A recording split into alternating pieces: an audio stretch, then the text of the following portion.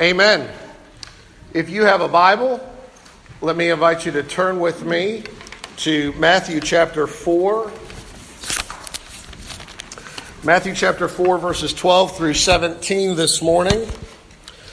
The last couple of weeks, we have seen the battle that Jesus fought in the wilderness against the devil amidst the devil's temptation.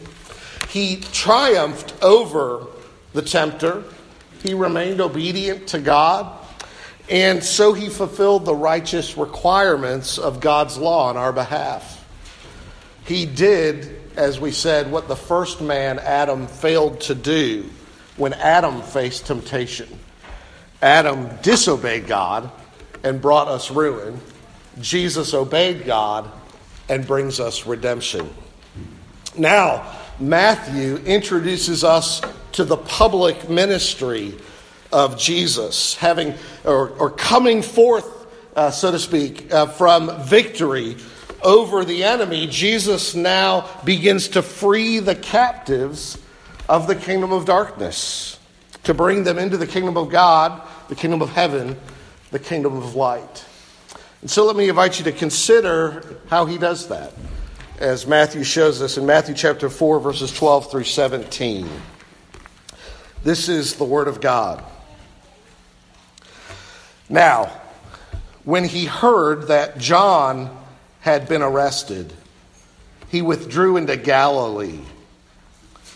And leaving Nazareth, he went and lived in Capernaum by the sea, in the territory of Zebulun and Naphtali, so that what was spoken by the prophet Isaiah might be fulfilled: the land of Zebulun and the land of Naphtali, the way of the sea beyond the Jordan, Galilee of the Gentiles. The people dwelling in darkness have seen a great light. And for those dwelling in the region and shadow of death, on them a light has dawned.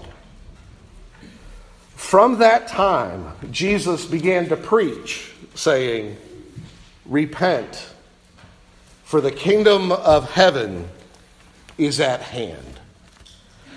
Amen. This is God's word. Let's ask him for his blessing. Let's pray. Father, thank you that you are a God who speaks and still speaks, and now grant that this word would encourage our hearts, enlighten our eyes in the knowledge of Christ. Help us to see him and his grace and his glory. Draw us to him. So be our teacher and our Savior. In his name we pray. Amen. Matthew highlights in this passage three things: the timing of the ministry of Jesus, you see that in verse 12, the location or place of the ministry of Jesus, you see that in verses 13 to 16, and then the message of Jesus, verse 17. He gives you a summary statement of it. And so let me think with you about the passage in those three parts. In the first place, the timing of it. And here I want you to see the bravery of Jesus. The brave ministry of Jesus. The timing of it shows us this. Verse 12. Now when he heard that John had been arrested, he withdrew into Galilee. Now, one of the best questions for Bible study to get at the meaning of the text is to ask, why is this here? Right? Why is the author putting this here and now? Why does this come after what he's just said or before what he's about to say?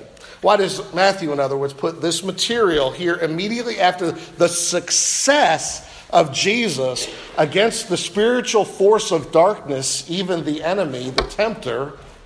Why does he now say this in verse 12? After all, there's a lot of other things he could say. Why do I say that? Well, if you read Matthew, Mark, Luke, and John, you know that Matthew has skipped a whole lot of story at this point. For example, Luke tells us that, as Matthew does, that Jesus went up into Nazareth, but Luke tells you that he went into the synagogue in his hometown. Luke chapter 4, he gives you a lengthy account of Jesus as he went Sabbath by Sabbath to meet with the people. He opened the scroll of Isaiah Isaiah 61, this is in Luke 4, and he read these words there. The Spirit of the Lord is upon me because he has anointed me to proclaim good news to the poor. He has sent me to proclaim liberty to the captives and recovering of sight to the blind, and to set at liberty those who are oppressed, to proclaim the year of the Lord's favor. So he reads that, and he rolls up the scroll, and then Jesus says to the crowd, today this is fulfilled in your hearing, right? Matthew doesn't tell us any of that. Or take actually the Gospel of John. John, by some accounts, gives you nearly an entire year's worth of ministry that comes before where Matthew has skipped to. There's a whole Judean and Galilean back and forth of Jesus while John is still out preaching in the wilderness before he's arrested. So, for instance, if you read the Gospel of John, John tells you about Jesus going up to Galilee, to Cana, to the wedding, and turning water into wine, performing a miracle. He also tells you that Jesus returns to Jerusalem for an early Passover, at which he drives the money changers out of the temple. John also tells you about his private meeting with Nicodemus to enlighten this teacher in Israel about how ignorant he is, that we all have to be born again to enter the kingdom of heaven. And Jesus also then going back up, passes through Samaria, and he meets the woman at the well, a scandalous woman, and he shows her mercy. Now, there's a whole lot of traveling. There are many months at least involved in that. Matthew says nothing of those events at this point. He simply skips them. He skips ahead to when John is arrested. Now listen, understand, each gospel writer is selective in what he tells us about the ministry of Jesus. And there is space in verse 12 of Matthew for what Luke and John tell us. Jesus, he says, withdrew into Galilee when he heard that John had been arrested. Those other events happened when John had not yet been arrested. There's space there. So just maybe as an aside in some way, as you think through Bible study, as you hear people talk about the Gospels, just don't let folks undermine your trust in the truthfulness of Scripture because one gospel tells you stories that another gospel writer doesn't tell you, or because one gospel puts those stories in a place in the story that another gospel writer doesn't. Not every gospel was written to give you a chronological, sequential account of the events of the ministry of Jesus. In fact, Matthew is well known for gathering together 5 major discourses, gathering together 5 major teachings of Jesus and chunking them up throughout his book, in part because Matthew is less interested in the chronology and the sequence of events. That doesn't mean everything's out of order. The end of the book ends with the crucifixion and resurrection. He makes no secret of that, though. Matthew doesn't. But it would confuse you if you didn't know that that's what's going on. Or it might bother you if you don't realize what he's doing. So, what is Matthew doing? And why do I say this speaks of the bravery of Jesus when it seems Jesus withdraws into Galilee when he finds out John is arrested? What does that mean? What's Matthew driving at? Well, he has a reason and purpose for telling you this. Who's John? Who arrested him? John was arrested by, as the other Gospels tell us, Herod the governor. Now, if you've been with us through the study of Matthew, this is actually the 3rd Herod mentioned in the first 4 chapters of Matthew. We've already learned of Herod the Great.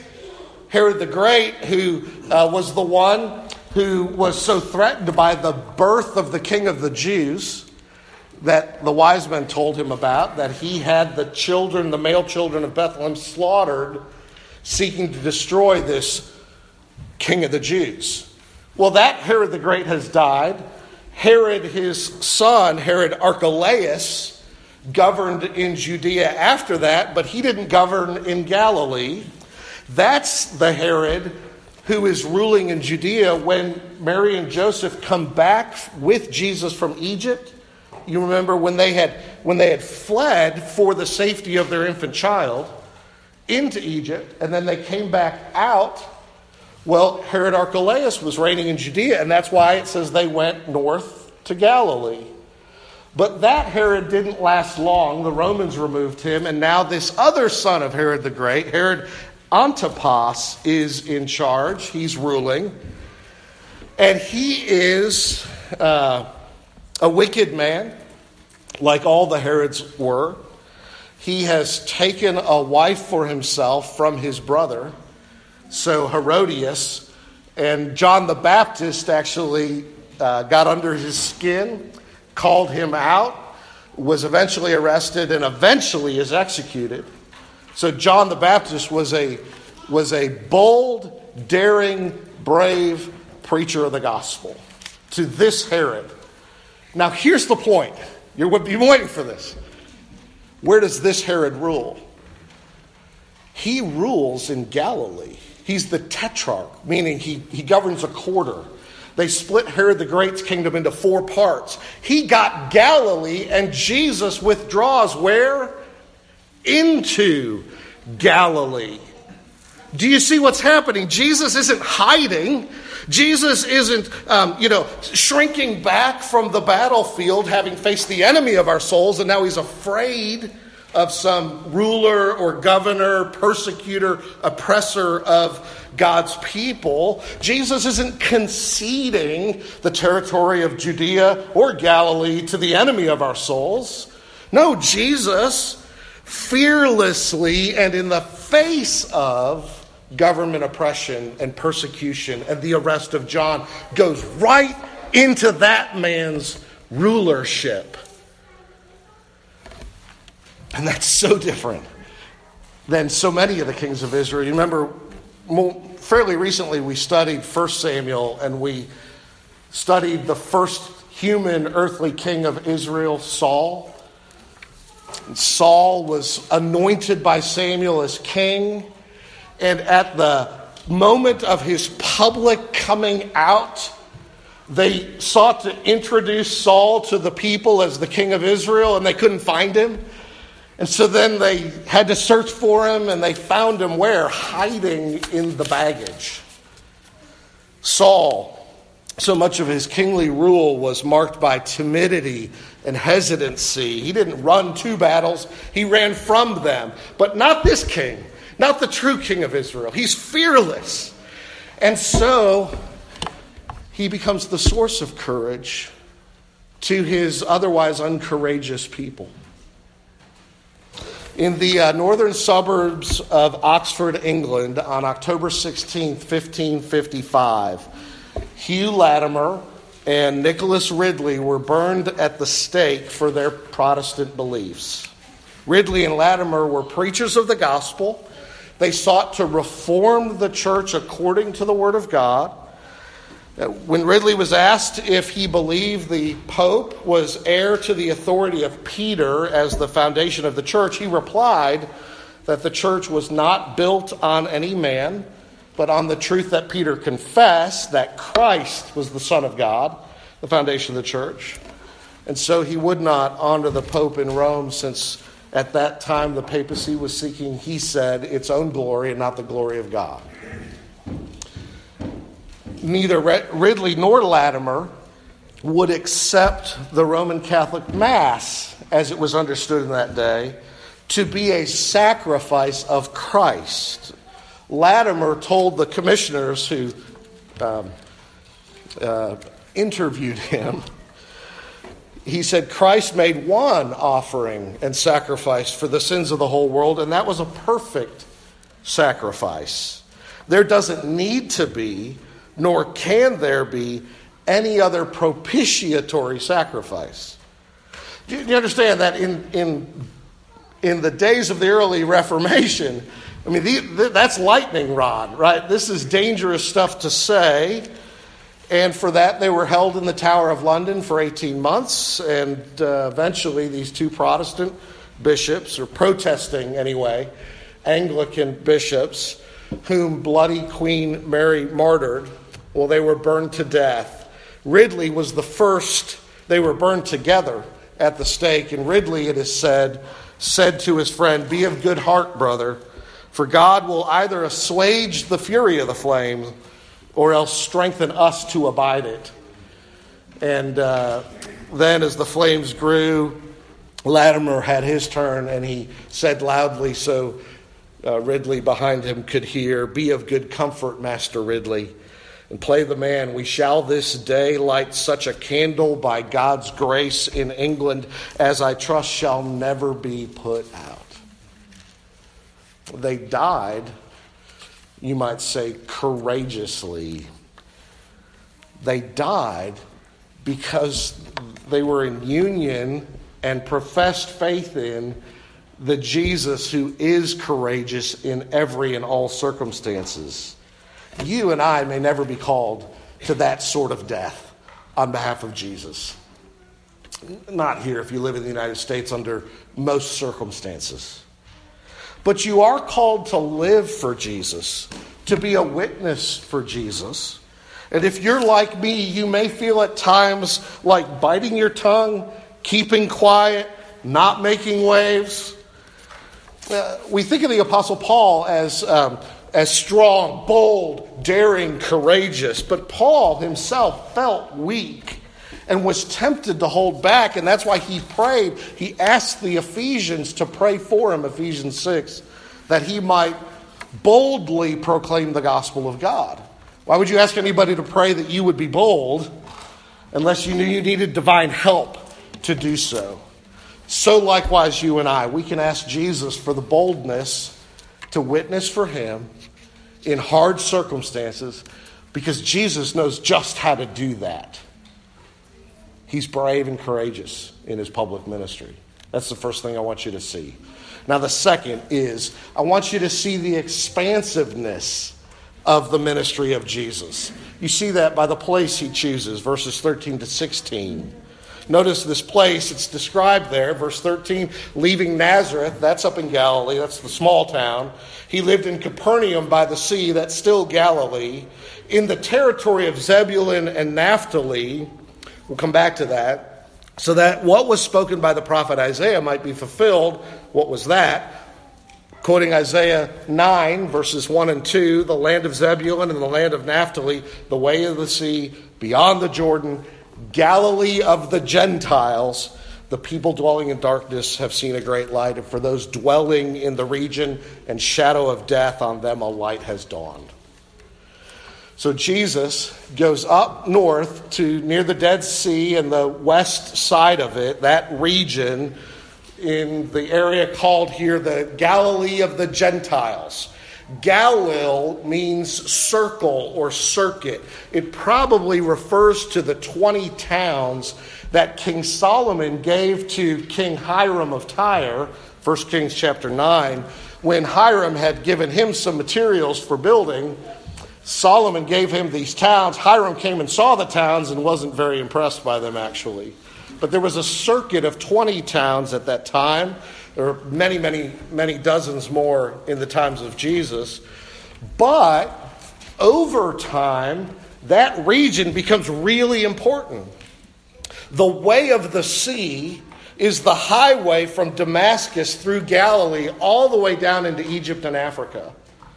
And the road from the east, or to the east from the west, my hand motions are going to be wrong directionally.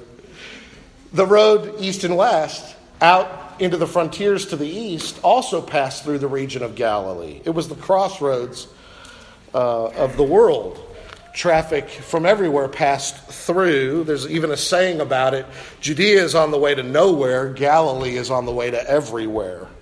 And so, then, it was a place likely to be overrun by foreign armies. Anytime you wanted to go somewhere to fight somebody, you might pass through that region. And so it is that in the history of Israel, this region where the tribes of Zebulun and Naphtali were, those tribes that had been rebellious against the Lord, God gave them over to the Assyrian army in 722. They were overrun, and the Assyrians, part of their strategy of conquering a place, was to deport many of its people back into their empire and scatter them to the wind. And so actually the northern tribes disappear. And then to import others from their conquered nations back into the new conquered place. And so you had lots of people from all over the world brought to Galilee. And then over the course of time, now many hundreds of years later, at the time of Jesus, you have then living in Galilee a population of Jews who remain faithful to God, a large population of Gentile pagans with all kinds of religious ideas from all over the world. And then you have people that had mixed together. They had intermarried together. And so their religious views had gotten all mixed up together. And so there's this large population of these various kinds of, many of them, religious and morally compromised people who are, as Isaiah puts it, dwelling in deep darkness. And this is the place Jesus goes to do his ministry. Matthew tells us it's here in fulfillment of prophecy that he goes to bring light into darkness, right?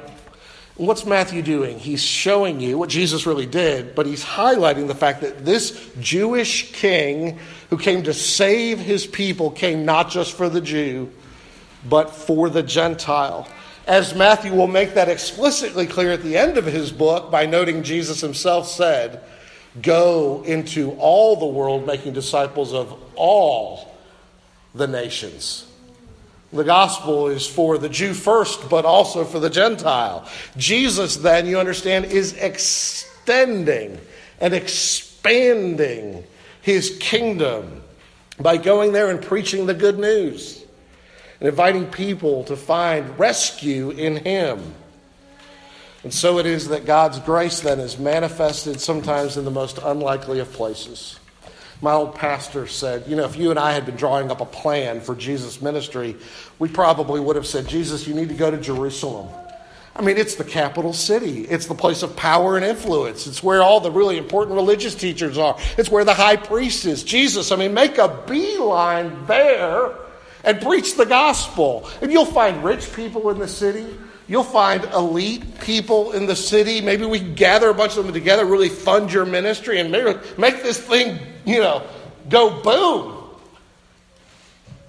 But Jesus goes to a backwater, a place that would have been considered like the country bumpkins to us, to the high and mighty in Jerusalem. Jesus doesn't go to the large, influential Jewish population, not immediately. Not until the time is right for his execution. But he goes to a place, an unlikely place, made up of unlikely people, of various religious ideas and moral depravities, people who are lost and in darkness, to gather from every tribe and tongue and language and nation a people for himself. I was reading in the recent edition of the Network magazine of Mission to the World, MTW. It's our PCA's denominational missions newsletter. We have about 600 families or so around the world serving in world mission. And they always have some interesting snippets about what God is doing in the world. I read about Barbara Wright. Barbara is headed to Manchester, England to serve as a missionary. She's going to go alongside a city church in Manchester to help disciple the women of the church in Manchester, England. Now, Barbara is the first African-American woman in a long time to serve with Mission to the World. She's an older woman. She's got 26 years of Bible study fellowship teaching.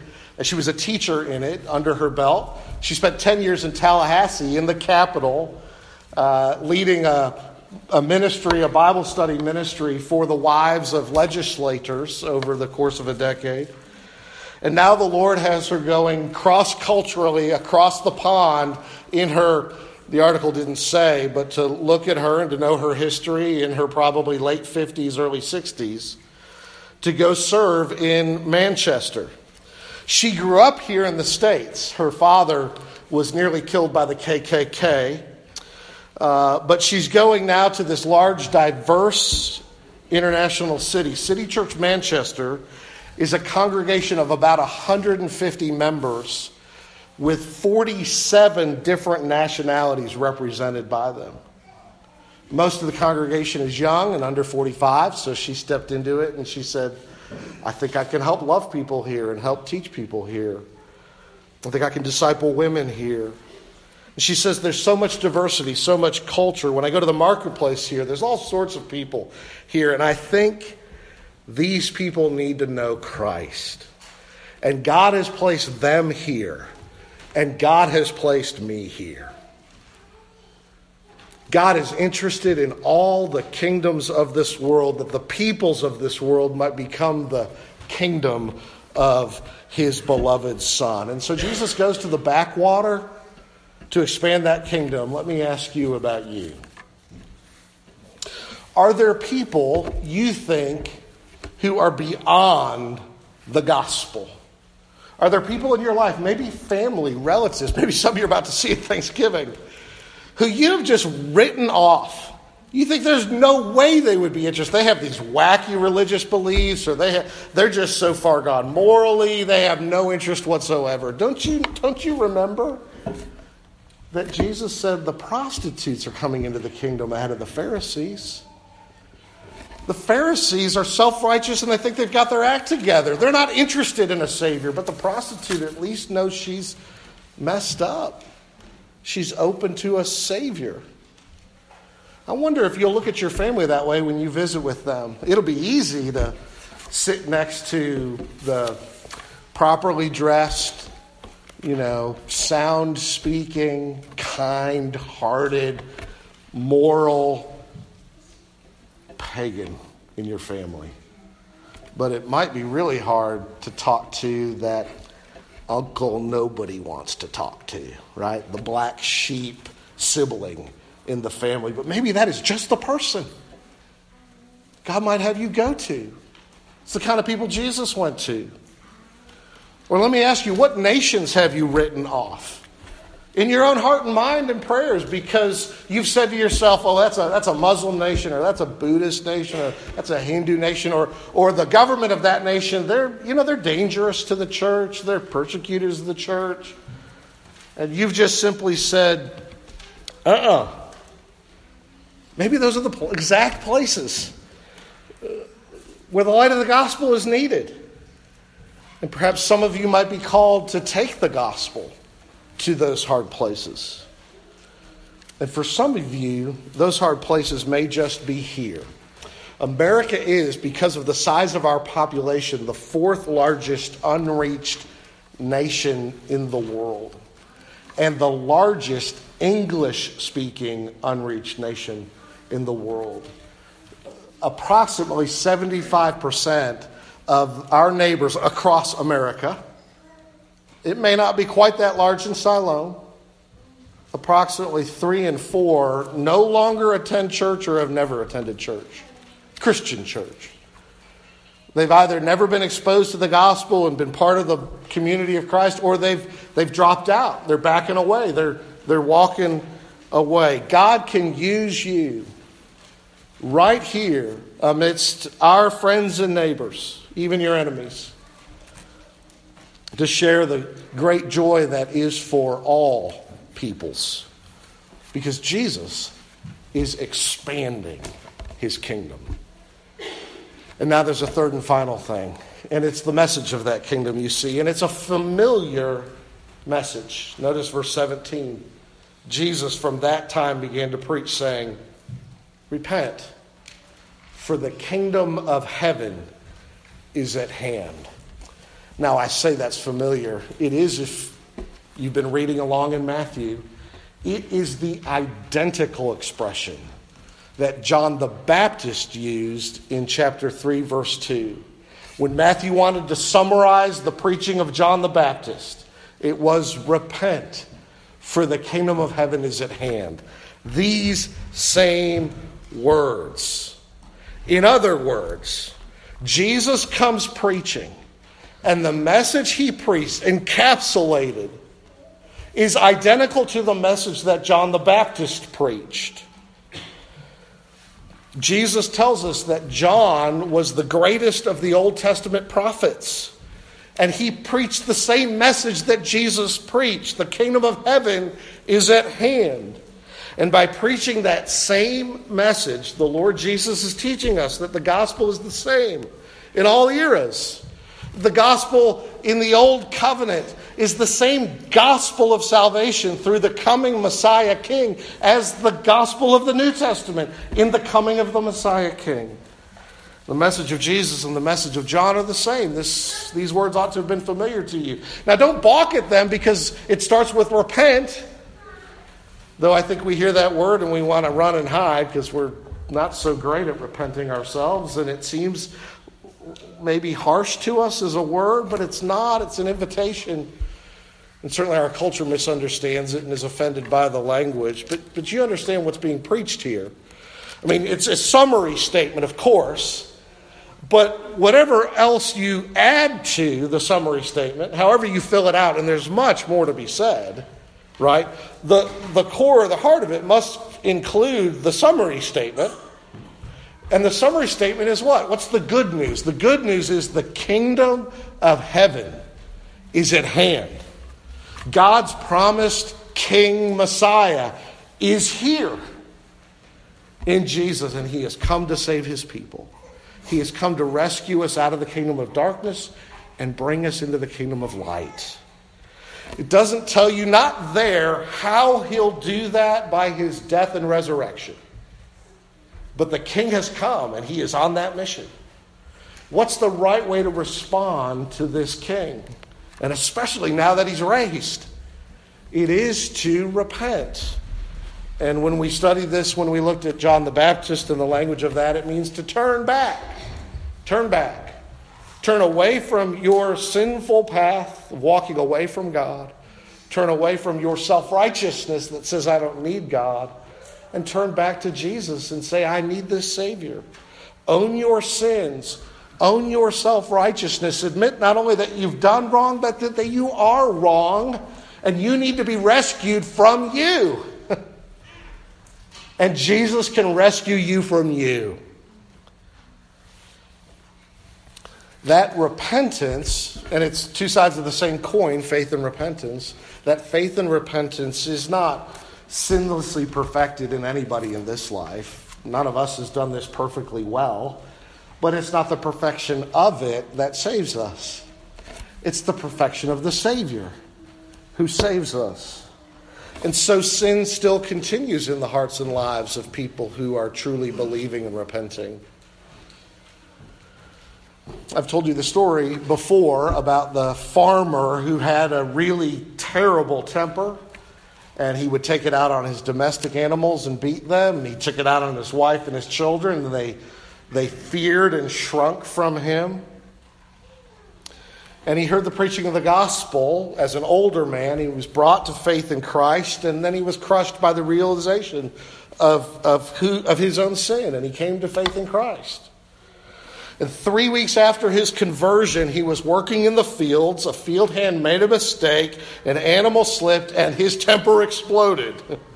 And he exploded with the same language and the same kind of intensity that he had done before. And then he suddenly stopped.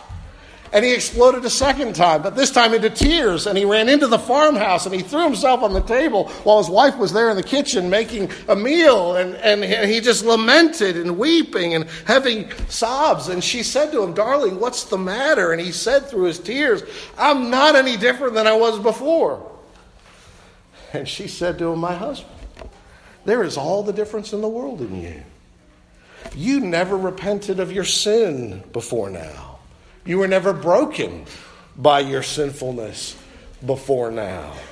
I see a change in your heart towards this behavior and towards this attitude, and there is all the difference in the world in you, my husband."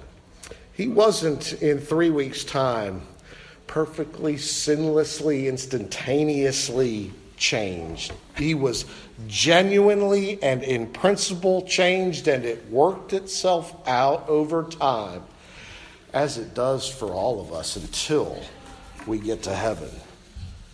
Let me ask you, has your attitude changed towards Christ, towards yourself?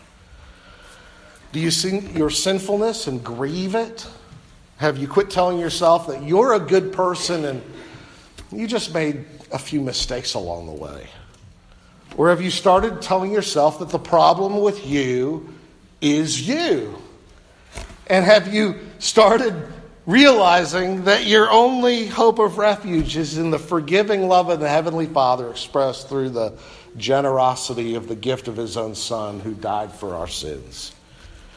And when you see much weakness in your faith and repentance, then you and I, as we see those things, need to learn to sing, "Not the labor of my hands can fulfill thy law's demands.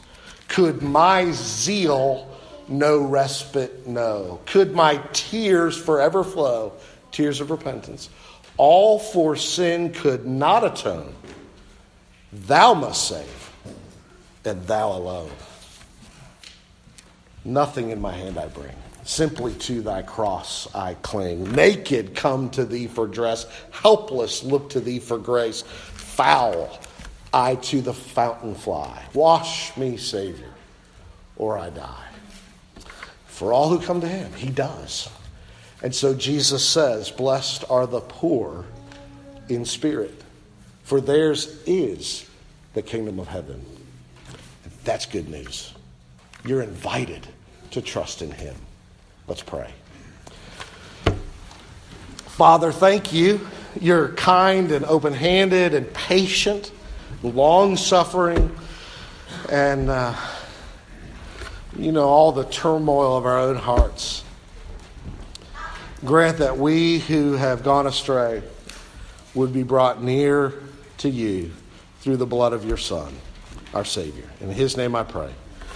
Amen. Amen. Let's stand and sing.